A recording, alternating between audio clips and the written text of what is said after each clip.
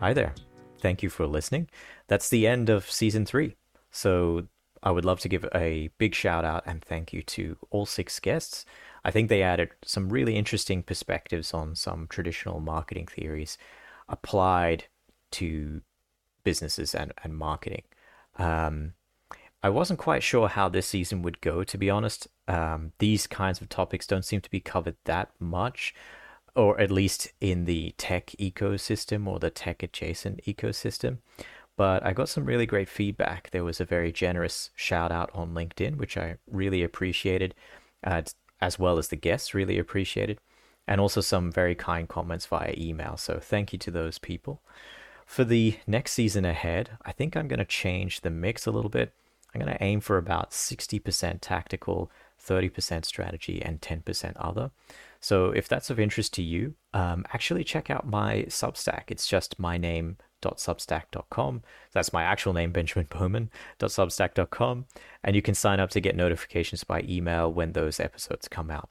I think I will be releasing them in about a month's time, and I won't be putting them on a weekly basis just because it's a little bit hard to bunch up so many podcasts in a row and then release them one by one. I'd rather just get it done and put it out most likely on Thursdays or Mondays. So if that's of interest again, check out the Substack. Before I go, I wanted to share a few other insights or reflections on running the podcast so far for those who are interested. The first thing was I tried to put things together in a bit of a sequence this season where I put topics that would be naturally related to each other, so that when you listen to one, you may be interested to listen to the one that comes before or the one that comes after.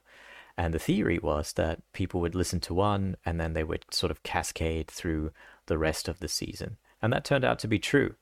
The only sticking point was that it's a little bit difficult to organize, and sometimes the discussion that I have with a guest doesn't quite turn out the way that I expect it would be, even though it is a really great episode, but it means I have to change the order that they're in, and it can sort of adjust my timeline for the whole season. So moving forward, I will try to make sure the episodes are relevant to the one that's before and the one that's after, but I don't think I'll lock myself in so much like I did this season. The other thing that I tried to do was move to a more social platform. So as I mentioned before, I've moved to Substack.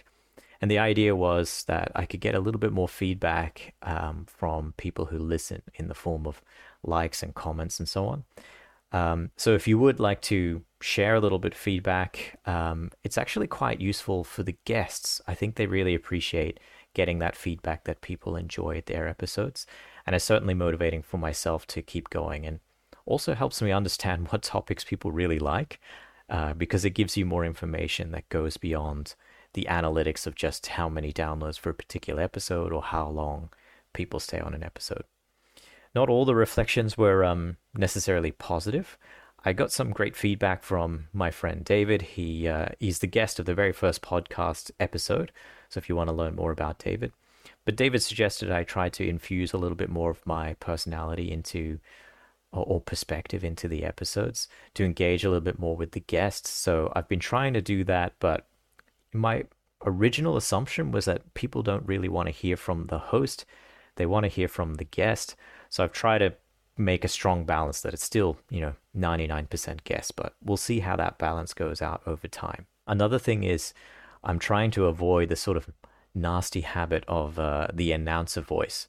So when you record an episode, sometimes it's tempting to try and say things very carefully and slowly so that the editing is a bit easier, but you can end up with a little bit of an announcer style cadence. It's not easy to replicate, but it's easy to do. And it can be, for me, a little bit annoying to listen to. So if you do notice that on some of the episodes, my apologies. I'm trying to adjust that for the episodes going forwards.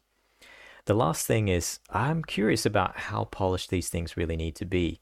It's much easier for me to take the raw audio and put the introduction music on the beginning and the end without doing any editing. But I wonder if the ums and ahs and the timing is distracting to listen to, whether it really is worth knuckling down and cutting out all those individual pieces.